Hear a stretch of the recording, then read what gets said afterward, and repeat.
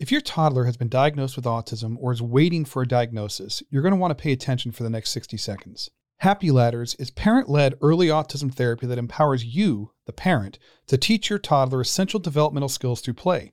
Studies have shown that the parent-led model is highly effective while eliminating frustration over long wait lists or the worry about losing precious developmental time, all without the disruption of people coming into your home.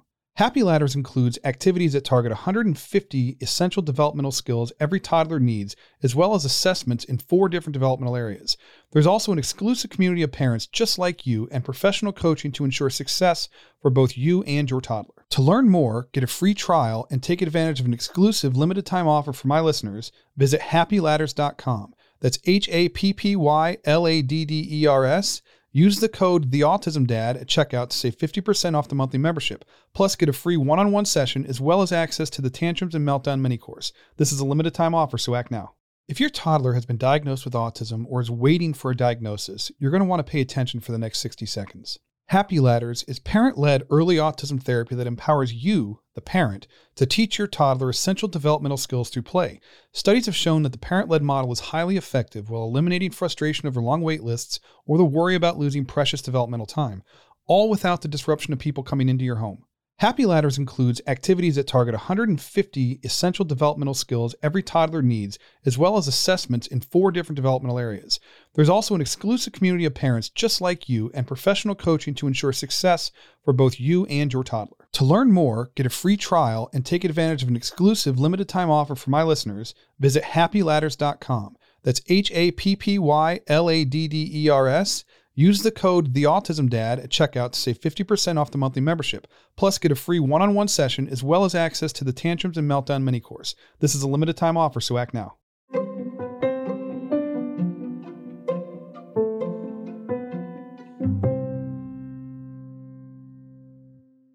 My name is Rob Gorski, and you're listening to the Autism Dad podcast. I want to thank you for taking the time to tune in again this week. I really appreciate it. I hope that as you're listening to this, you and your loved ones and your friends and family and everyone in your world is safe and healthy. I hope it continues to stay that way. We'll get through this. It's not easy. It's just not easy. And I know that as I'm recording this, we're on day 54 of total lockdown. I haven't had contact with an adult in 54 days. So I understand, at least to some extent, what you're going through, but it serves a purpose, and we're all in this together. So stay strong, stay safe, stay smart, stay healthy, and we'll get on with the show. My guest today is Dr. Mary Jane Weiss. She has been in the field of autism and ABA for over 35 years. For the past 8 years, she's been at Endicott College, where she is the director of the ABA department, including the master's and Ph.D. programs. Dr. Weiss also does research and training at the Melmart Agency. Yeah, I've been a parent to an autistic child for 20 years.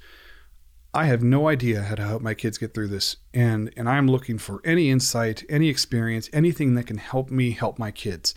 And I'm hoping that this benefits more than just me. I hope that it benefits you guys as well. Dr. Weiss is very experienced in the field of autism and ABA and behavioral therapy and things like that. And so I thought she would be a perfect guest. And she was gracious enough to take some time to come on the show and have a conversation about this. So I will play that for you guys in its entirety following this quick commercial break. Please stay tuned. We'll be right back. And we're back. And today we have Mary Jane. She's with us to help us. We're going to have a discussion about how to help our autistic kids, or just kids in general, really, get through this COVID-19 lockdown, because it's creating a lot of destabilizing situations, I guess would be a good way to maybe put it. So Mary Jane, thank you for taking the time to come on the show. And we've had a long conversation before this point. And so we're going to just kind of pick it up from here. But would you take a couple minutes and just sort of talk a little bit about your experience and what you do? Sure. I am the executive director of programs in ABA and autism at Endicott College. where I oversee master's degree programs in applied behavior analysis and a Ph.D. program in applied behavior analysis. And I've spent my whole career in educating individuals who want to work with individuals on the autism spectrum, whether they be teachers or behavior analysts or other professionals that want to focus on the special needs of that particular population. I've been at Endicott College for about 9 years now. And before that, I was at Rutgers University in New Jersey for 16 years. Where I also taught classes in behavior analysis, but worked at a center for individuals with autism as well. And throughout my whole career, I've done a lot of supervision and training and working with families and working directly, sometimes in a direct care role and sometimes in a consultative role with kids on the spectrum. So I think I have a pretty good understanding of what some of their challenges are and what the challenge of those families are. I've always had a career-long interest in stress and the impact of autism, not just on the person with autism, but on the family as a whole, on parents, on siblings. And so it was great that you asked me to talk about this, because I think that's always something I'm acutely aware of. But when we talk about coronavirus and the changes that have happened in every family and for every child, it's just a matter of magnification when you look at what's happened for kids with autism and their families. Okay, so I guess that leads me to my first question, which is kind of a big one, I guess. What are the difficulties that parents of autistic kids are facing right now? What kind of challenges are their kids facing, and what makes the COVID-19 situation so difficult? I think, the COVID-19 situation has been destabilizing for every parent, right? And for every family. But I think for families with individuals with autism in it, probably the primary issue has been the radical shift to all instruction and all experience taking place at home. The complete absence of the daily routine. And, any of us who live with or work with people with autism know that routine is meaningful and helpful to most individuals on the autism spectrum. Hey, it's meaningful and helpful to all of us. Most of us function in part as a function of the routines we set in place for ourselves to get through the day and to set goals for ourselves. But that need for individuals with autism is often more pronounced. And so as parents and as educators who work with that group of individuals, we respond to that by providing routine, by helping them understand routine, by creating all kinds of supports for them to understand what's coming next, to understand how long we're going to be doing this, to understand what you do where, what tasks need to be worked on at home versus school. And all of that has now radically changed in terms of sending everyone home. And while parents of typically developing children are struggling with what does it mean to make sure my kid is engaged in their schoolwork, it's at a whole different level for parents of kids on the spectrum, because many of them are not able to independently do whatever work has been sent home or independently participate in whatever kind of Zoom or other sessions have been set up with their instructors. And so really what it's done is radically transform the daytime life of parents of kids with autism, where now they really need to be extremely involved in structuring that child's day, in teaching that child's goals, in ways that generally far exceed what they were doing, even if they were an extremely involved parent before that. Okay, so I guess when it comes to what the parents themselves are experiencing right now, how would you explain that to people who are not autism parents? I would say that, being a parent of a kid with autism is like extreme parenting all the time. And it's hard to understand. if you're not experiencing that. I think that's why parents of individuals with autism really gravitate toward one another and find a very unique kind of support in the community of other parents of kids with autism. I've always found that really interesting, but I think there's a reason for it. And it's because the kind of stress and the kind of strain that parents of kids with autism experience on a daily basis is different. I mean, if you look at the stress literature in psychology, it will tell you all kinds of things about having nothing to do with autism. It will tell you all kinds of things that make a particular stressful situation harder to cope with or more associated with stressful effects. And it includes things like the ambiguity of the situation, the unpredictableness of the situation, and things like the rarity of the experience. And if you that living with an individual with autism is both of those things, even though we might not think about that, because you can't predict day to day, moment to moment. You can't necessarily put things in place that are going to make sure things go the way you hope they go. And even though the incidence and prevalence of autism are increasing, it's still pretty rare for most parents of individuals with autism to know someone really well in their regular life that also has a kid with autism. And so you meet them through the autism community, and then you have that community of people. But most of us don't have a sense of what it's like in terms of the 24-hour constant vigilance and worry that characterizes a lot of parents with autism's daily lives. That was a really good way to explain that. I've tried for many years to sort of articulate what it's like, and it's really tough to express that in a way that is not offensive to, I guess, typical parents, because parenting in general is not easy. But when you're parenting a child with autism, I always say it's 25 hours a day, 8 days a week, 366 days a year for the rest of my natural life. And, I mean, it's a challenge. It's worth it. It's rewarding. And it's as rewarding as it is challenging, but it is challenging, and there is no real, in my view, direct comparison between raising whatever neurotypical kids, if we refer to them as neurotypical, and autistic kids. Everybody's different. There's challenges associated across the board, but it's just a different existence, I think. And I think that is true. I think that's objectively true, and probably not understood by people who aren't living it. Yeah. But people who live it know it.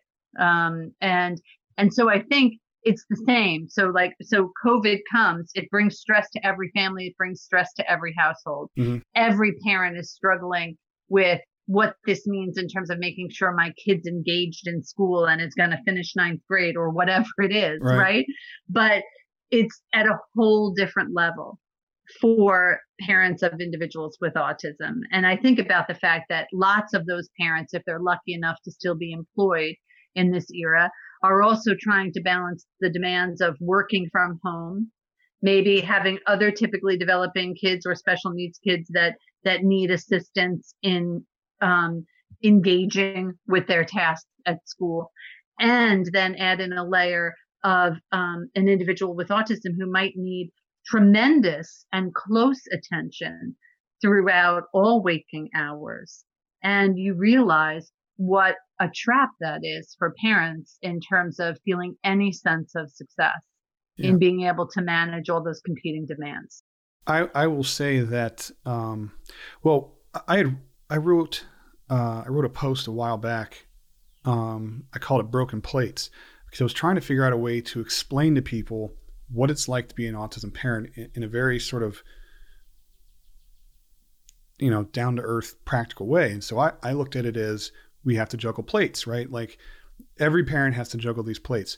When you're an autism parent, you've got to keep all these plates in the air, but you also have somebody somewhere hurling plates at you constantly.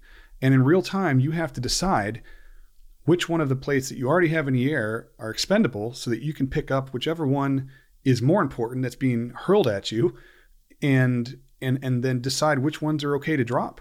And a lot of times what people do is they look at the situation and they see all that shattered glass on the floor and they think like, oh my gosh, like you're just dropping the ball on everything, right? You have this huge mess because you just can't keep up with everything. But they're not paying attention to the fact that you are juggling 100,000 different things, and this is all that hit the floor, right? So, right. I sort of butchered that analogy. I'll put a link to this in the description so that people can read it, and I wrote it better than what I just explained it. But the point is that you can't judge a parent who's raising an autistic kid by the piles of laundry in their house, or the stack of unpaid bills, or things like that, because what you're not paying attention to is the extreme level of determination and focus and devotion and just time consuming everything that goes into raising a child with autism. And then you have people who, like myself, who have more than one child with autism, or who have 3 kids with autism, and one of them is medically fragile, which adds a whole new dimension to everything. And so it's important that people understand. And we're in Autism Awareness Month at the time that we're recording this. That's sort of gone under the radar right now. But but I think you're right. And I think what's not appreciated about those situations is that parent who let all those plates drop probably made fantastically smart decisions throughout that day about exactly letting that particular plate drop. Yep. Because they were able to prevent so many other problems by turning their attention elsewhere. And you have, and that judgment is a moment to moment skill. It's real time. Like at the time they're being thrown at you, you have to be aware of what's already up there, figure out which one is expendable, because that one that's coming at you may be the most important thing you have to do that day. And then right after that, there may be one more that's important and you have to drop that one. I mean, it's this real time, constant stream of prioritizing that is it's absolutely exhausting, because it just never seems to end, So I think one of the real risks for parents in this particular era, as we've now added to their list of daily expectations and burdens, and now you're going to be the primary instructor for your child, or at least the person who's going to make sure that the instructional objectives are met for that day. So I think there's a risk. And now, we're taking a very highly stressed group of people and we're adding a new layer of expectations. And I know parents with autism are fully committed to their kids, and they're going to want to meet those demands. They're going to want to meet those demands excellently. They're going to want to run the goals. They're going to want to take data. They're going to want to tell the teacher what's happening. And some of that is going to be achievable some of the time. Mm-hmm. But there's going to be days when the plates are flying in the air and they're going to have to let some things go. And I worry that that's going to make parents of kids with autism feel like they're not doing right by their kid. They're not getting enough done, which only adds to the stress. You perceive it as a failure. And, well, not you, I'm speaking for myself. Like, I know that on my very best day, if I am full of the resources that I need, I'm not enough. No matter what I have to give, I will never be enough to meet all 3 of my kids' needs. I'll be lucky if I can meet one of my kids, all of their needs in one day. And when you have multiple kids, whether you have, a typical sibling and an autistic sibling, you now, in a lot of ways, I think it's even more complex, because now you have to balance.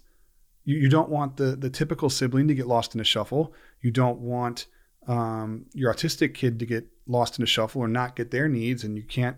So your attention is divided, and there's simply not enough of you to accommodate all these needs. And so there is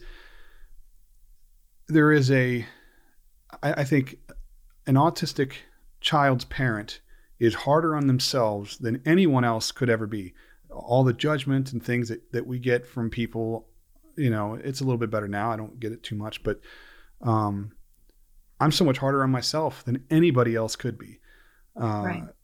And so I know there's a lot of parents out there right now who are struggling with that. So I hope that they listen to this and realize that they're not alone, and that if I took a picture of my house right now, I would not want people to see it. I'm so behind on everything. I'm right. And I feel like I'm failing, but there's only so much of me to go around, and I just can't. I can't do it. And we know that we've got to be able to sustain this effort, right? Yeah. This isn't going to end next week. And so we've got to pace ourselves. This is going to be more of a marathon than a sprint. Right? Yep. And so we've got to pace ourselves and realize and be kind to ourselves as parents in terms of what's possible and what we're capable of, in this moment, in this day, in this week. And there are lots of ways to help kids with autism learn things. It doesn't all have to be, one-to-one instruction the way it was done in school. Mm-hmm. And this, maybe that can be reserved for just a few skills that everyone agrees really still need that level of intensity. But I think one of the big pushes should be on maintenance of skills. Like, let's figure out how we're going to make sure we don't lose a lot of ground for stuff that they have mastered and learned. Mm-hmm. First of all, those skills are usually easier to review. They can be embedded into things. Maybe you can work on colors while sorting laundry. Maybe you can work on measuring while making dinner.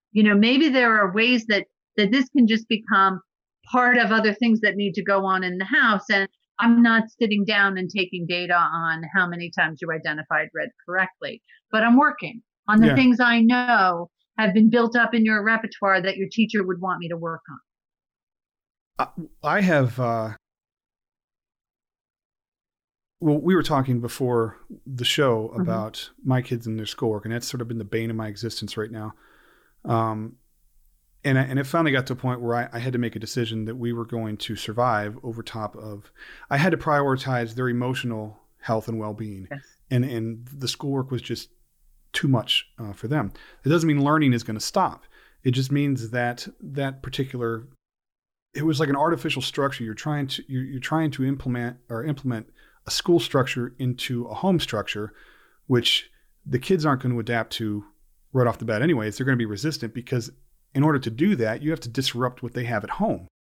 And so it's like this perfect storm of anxiety and overstimulation and all of those things that lead to meltdowns and distress, and all of that makes an already challenging situation immensely more so.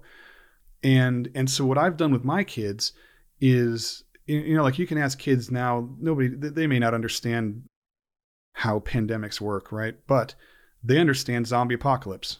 And so I've taken the situation, and I've told my kids we're gonna treat this like a zombie apocalypse, and because no one's gonna freak out about that because they know that's not real, but they know through video games and TV and whatever how you survive in a zombie apocalypse. My mouth isn't working, and so everybody in my family has a unique skill. They have strengths and they have things that they still need to work on, and so. We inventory our supplies. We make sure that the doors are locked at night, and just, we come up with projects that can improve our situation around the house. We make sure that we are prepared, but that we do everything we can not to panic. We can go outside and play in the yard, but if there's a lot of people that start coming around or whatever, we need to go back in the house. Right. We plan out what kind of groceries we're going to need 2 weeks from now. And so I'm trying to get them, they tend to want to live like in the moment, Mm-hmm. And so I'm trying to get them to do that because we should all sort of live in the moment, but balance it a little more and help them sort of put more of this back into their control so that they don't feel so helpless and anxious. And it's been mostly positive. I mean, you can't escape the news. It's on YouTube. It's everywhere. So they are aware of the death count and infection rates and things like that. And there's aside from just cutting off the internet, there's really no way to avoid a lot of that stuff right now. And so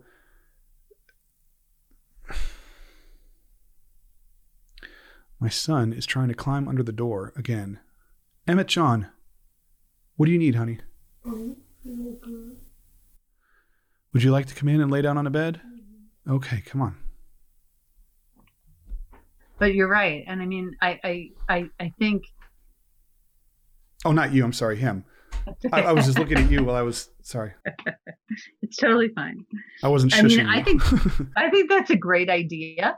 I think that you've taken something that is known to them and that they might be motivated by, and you've found a way to kind of put some of the lessons about what we've got to do every day in a context that they might find familiar and motivating. Yeah. I think that's brilliant. It was just they're more familiar with that, and it takes some of the fear out of it because they know that a zombie apocalypse isn't real. But the things that we would do for zombie apocalypse is things that we need to do now to keep ourselves safe from the COVID virus. You know, we exactly. Wash our hands, we avoid contact with other people. We have to.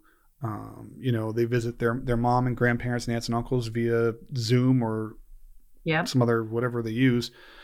And we don't, we conserve food and supplies and things like that, like you would in a zombie apocalypse or whatever. And so it's just a different way of framing it that helps them to be more proactive in what they're doing without creating this level of stress that just sort of derails everything. So you mentioned something else that I think is really important, which is a focus on the behaviors that we do need. All of us need to develop very different new behaviors. Hand washing. I mean, while that's an everyday activity, we're now being asked to do that at a much higher level of frequency and vigilance in terms of potential exposure. The social distancing. What does it mean to be 6 feet apart from people? That's a pretty abstract thing. Is there something we can do that make that more concrete? You know, even at some of the stores have started putting tape on the floor. Yeah, exactly. But those are things that we can also do. Like if in terms of teaching opportunities and giving more information about that, wearing masks. A lot of individuals with autism are sensitive to various kinds of experiences from a sensory perspective. It's likely when we return to normal that there's going to be a high expectation in situations involving risk that people wear masks. Is there something we could do now to build up some tolerance to wearing masks for individuals that might take some time to acquire that tolerance? Maybe we could even learn, are there certain textures that are less problematic for them? I feel like those are opportunities that we have in this time at home to start thinking about some of those issues that might help. So I kind of like the idea of focusing on what are these new behaviors that all of us need to start engaging in.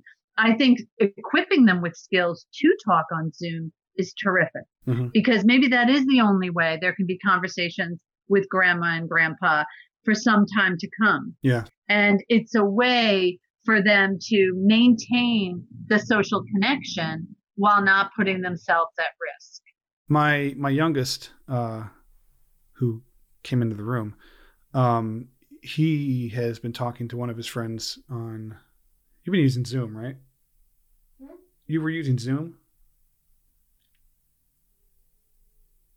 Okay. I thought you were using, you're using Google Hangouts. Yeah. And so he's able to keep in touch with some of his friends that way. So important. We set up, I have a Minecraft realm that the kids and I use to all work together from wherever we happen to be at. And, we've opened it up to invite like his friends to come in and so they can all play something constructive and even educational together. And so there's still a way of connecting that is maybe more personal than just phone calls or emails Yes. or something like that. So that's, like I said, I'm trying. It's very difficult to implement the educational structure of school into a home environment that is already structured in such a way that it's kind of the only way it works. and Exactly. we're trying to merge two things that just aren't necessarily compatible. And it creates turmoil. And I guess if we're going to be here in the long term, I'm better off maintaining a structure at home that provides stability for these guys, keeps them emotionally sustained and feeling safe and like as predictable as we can, and then use the COVID-19 experience to teach life lessons, why Yes. it's important to wash your hands and why we're going to wash our hands with soap and water before we would turn to hand sanitizer, or, because even shifting from that was a problem. Like we relied on hand sanitizer for almost everything just because we did for a long time. And now we've moved to soap and water, and that's an adjustment. You wouldn't think it's a big deal, but it's a big adjustment. And it's something that we've, I've had to work with them on, and they're doing pretty good. So yeah, I think it's definitely a challenge. And then I guess I wanted to know, in your opinion, like, what do you think autistic kids are experiencing with all of this? Well, I think the number one thing they're experiencing is disruption. Mm-hmm. Complete disruption. I mean, utter disruption to their daily routine, to their expectations of how their day is going to be, to how they learn, where they learn, who they see on a daily basis. And I mean, that's not different from any of us, right? All of our lives have been turned upside down. But I think we have to be really sensitive to the way in which that disruption might be impacting individuals with autism in specific and in more difficult ways, because many individuals with autism rely on their daily routine and their structure, and they value it at a high level. And it can be confusing. It's interesting. I was having a conversation recently with somebody who was struggling because their son didn't believe them that school was closed and kept referencing the calendar and saying, like, it's open, like the school calendar. Like, I know it's not vacation. I know the school is open, and really was in terrible distress because they thought everybody else was at school, but they were being prevented from going. It was really like they didn't trust the information because it didn't match with the calendar. That's always been the answer. Mm-hmm. Like, what are you talking about? School is open. So you changed the calendar? So what they did, well, that's a great idea. What they ended up doing, which was kind of brilliant, and they maintained social distancing while they did it, but they actually arranged, the director of the school met them and let him walk through the dark classrooms, let him see that there was nobody there, not a single staff member, not a single kid. And it alleviated the anxiety and the distress, because he was able to then see. But my goodness, a revised calendar would have been an even better idea. Well, I didn't know if something like that would work, or is it just like my kids would notice the change? Like, I can't sneak anything by them. I have to be exhaustively creative to work with my kids. He's over there smiling. But it's such an interesting thing, because would you have ever thought of that? And that was just idiosyncratic to that kid, right? I'm not saying that lots of other kids with autism are wondering that, but it's just so interesting that actually happened for that individual, that it didn't add up to him, because his calendar is how he guides his life. It's and conflicting information, and then they default to what they know to be fact. Yes. And correct. And so I wonder if you change like when they're sleeping or something, or when they're not paying attention, not that ever happens, but you could make adjustments to the calendar or update the calendar or something. Update the calendar to say home instruction because of COVID or whatever, just something that makes it more consistent. Do you think that would be accepted, or would there be resistance to that? Or it'd be sort of individual? It might have worked. It just probably individualized, but I think it's interesting, just as an example of some of the idiosyncratic struggles somebody could have, and how tough this is from a comprehension perspective. I mean, we as adults are struggling every day to understand this, and we walk around all day saying to one another, like, isn't this unbelievable? It is unbelievable. And every one of us is struggling to adapt to our new reality. Mm-hmm. And I think that that's, that's true for individuals with autism too, that this is unbelievable. And the way in which they're struggling to understand it is individualized, but they are struggling to understand it. I don't know that it's commonly known amongst the general population just how important structure and routine is for autistic kids. When I try to implement a structure routine, my kids are always resistant because they may think they don't want it or it doesn't benefit them. But if I don't do it, then it's like chaos. Right.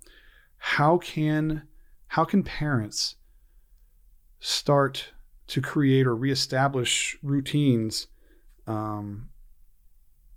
sort of as we're going into this new normal? I think it's so important. It's a great point for all of us, for typically developing kids and for kids with autism, most importantly. I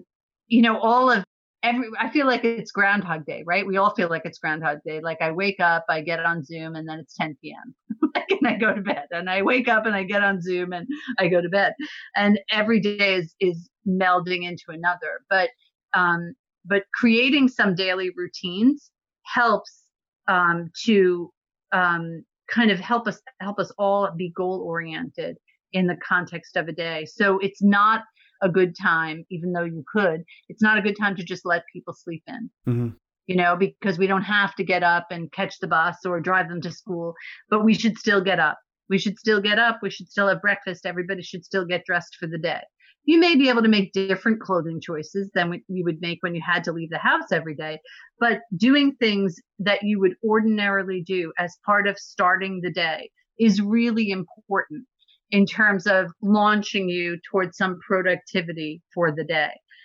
Making sure you have still got routines for things like showering, toothbrushing, meals at regular times, not drifting into everybody's kind of doing their own thing and eating at different times, and we are not necessarily showering when we used to. Those are tempting because, in fact, the pressure is off from a expectation of having to get places perspective. Yet the more we drift from some of those basic routine-based things, as you mentioned the word chaos, the more chaotic the day becomes and the more resistant to structure we all become. So even though it's difficult, I think creating some kind of makeshift routine around when we eat and around when we do certain things, taking an evening family walk at 5:00 before dinner, for example, just putting some things in place that help everyone understand and expect certain activities at certain times. Some families are doing, Tuesday night family game night and Thursday night family movie night. Those are all things that are still in our control and might help us all get through this with some semblance of order. I'm taking all of this in because that is something that I'm struggling with, as a single parent. It's tough to, it's tough before any of this. And then you add in autism and fragile health and then COVID-19 and all this other stuff. And it's very easy to take a path of least resistance. And it's sort of easy in the moment, but I'm realizing how short-sighted that is because it creates a new routine of no routine, if that makes sense. Right. And that leads to sleep disruption and not eating on a regular schedule, overeating, stress eating, not eating enough. I mean, and I know just as an adult, like it's hard to remember self-care right now because I just so hard. I find myself just like, you know what, like all this stuff is going on. I think I'm just going to go, eat this or, like who cares? Like, it's not going to matter, but we're not going to be in this forever. And, and if as hard as it's going to be to adapt to whatever the new normal is, the sooner we get started on that process, the farther ahead our kids will be when, because I think it's sort of predictable to some extent what it's going to be like. We talked about masks and Yes. maybe it's going to be home education for a while or something. Or periodically. Periodically, yeah. And Mm-hmm. and we can start sort of preparing for that now, and at least getting the idea of that sort of rolling around in there and helping them to even just sort of emotionally prepare for future change. And everything else we've said still holds, right? So when those plates are flying at you, you need to relax it. Maybe today is not going to work for a morning shower, and you're still going to have to make those judgments and allow for that space that needs to be given. And you're still going to need to say to yourself as a parent, like, that's fine that not everybody got up at 9:00 this morning. It's fine. It was the best thing today. So I think it's also a balance of not being too rigid with your own expectations of what life should look like on a daily basis, but having some of those sort of goals and structures in place for yourself about what you're hoping to achieve, so that you don't find yourself, as you said, kind of as the new structure is no structure, because that will make it difficult to either return to a more structured life in a school-based setting, ultimately, or to ensure that real instruction is happening in a home-based setting.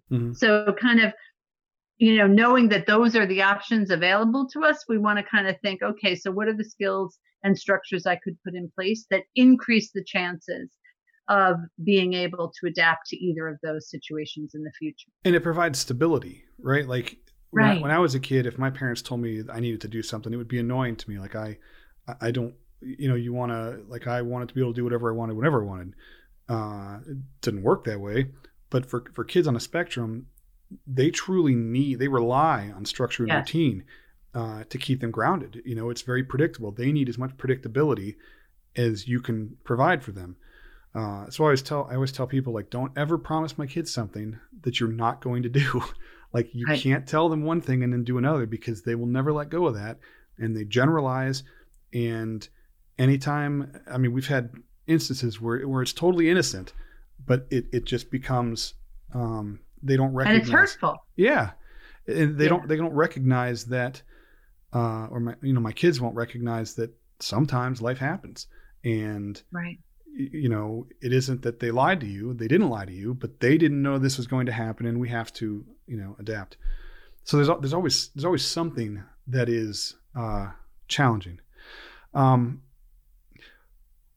guess really my last question is, when we're dealing with the COVID-19 situation, how can we best explain that to our kids without creating undue anxiety? Like I talked about the zombie apocalypse thing, but maybe that doesn't work for everybody. Right. How would you recommend approaching that?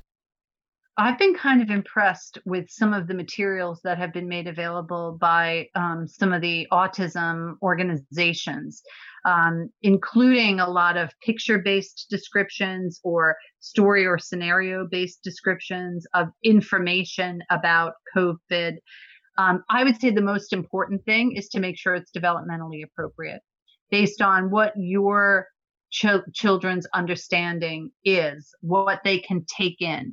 If we're talking at too high a level, it's not going to penetrate, right? So you want to make sure that you're hitting them on a level that makes sense for their ability to take it in.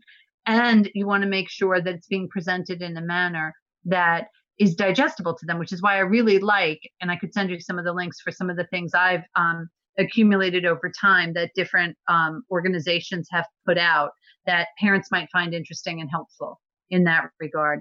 And the other thing that I've seen organizations focus on, and that we already talked about, is focus on the behaviors. Focus on, what do I need to do differently now that COVID has come for all of us, right? So focus on some of those things like social distancing and why. Focus on the hand washing. And focus on the need to maintain health as best as we can. We need to sleep. We need to eat. We need to make sure our bodies are as strong as they can be. in the context of potentially fighting this. Yeah. So I think those are some of the concrete pieces. But luckily, we have seen some wonderful resources pop up in a very short period of time that you might want to share with your listeners, because I think, why reinvent the wheel? Yeah. If you can email me some of that stuff, I'll put all the links in the description so that parents have those resources. I'd be happy to. Is there anything else that you just wanted to say before we close out? Maybe that can just help parents like myself survive this, whether it's helping our kids or our own sanity, so that... I think one of the answers is what you do.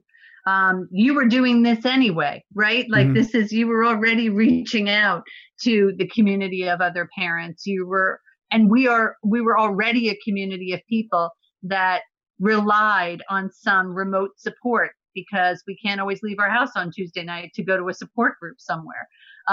But I think that using technology to bridge the gap in this time is really important, and making parents aware of all the different ways that they might be able to do. Thank you very, very much. I really needed to have this conversation because You're welcome. Myself, I've been working with my oldest for 20 years now almost, but that doesn't make you, I'm still finding myself lost.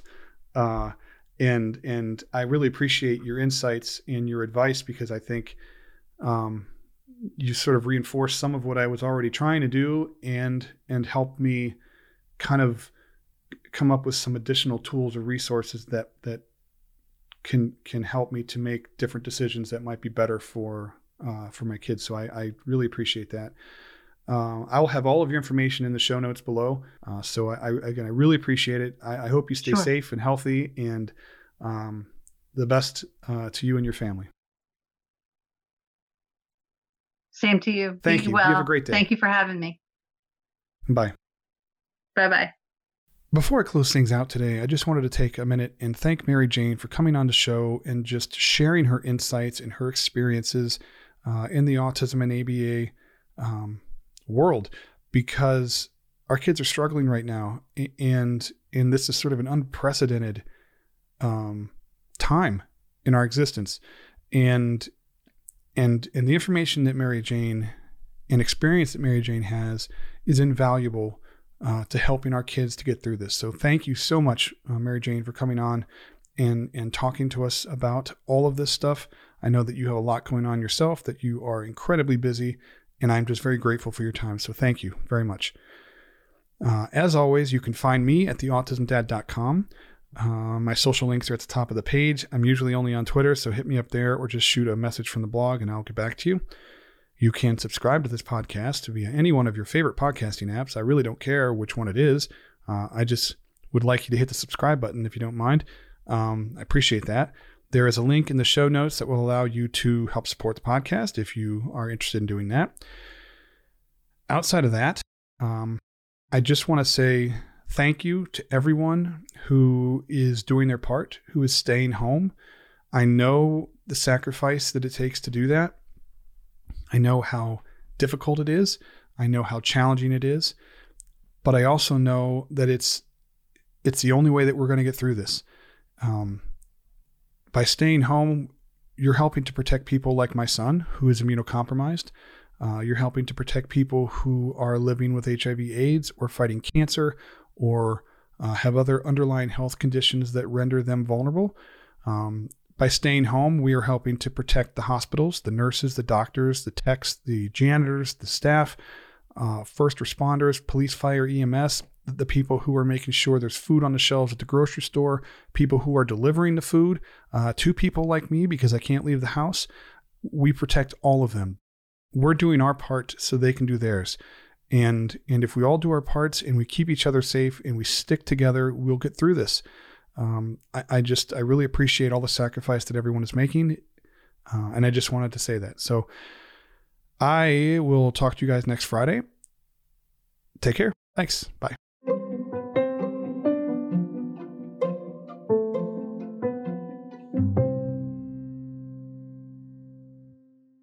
Autistic kids can sometimes struggle to learn new skills such as riding a bike, reading, or simply having a conversation to a high level of proficiency and automaticity. Brainiac is a brain enhancement program that gets to the root of the problem. It builds stronger brain and body connections that elevate learning capacity within 4 to 6 months. Brainiac cross-trains motor movement, visual, auditory, and cognitive thinking connections using fun, interactive video games. Strengthened connections allow kids to learn new skills and perform them automatically with more confidence and greater independence. Brainiac is for homes and schools. Visit Kinuu.com, that's KINUU.com, and be sure to use the code TheAutismDad at checkout to save $500. It's a limited time offer and it will expire on May 31st.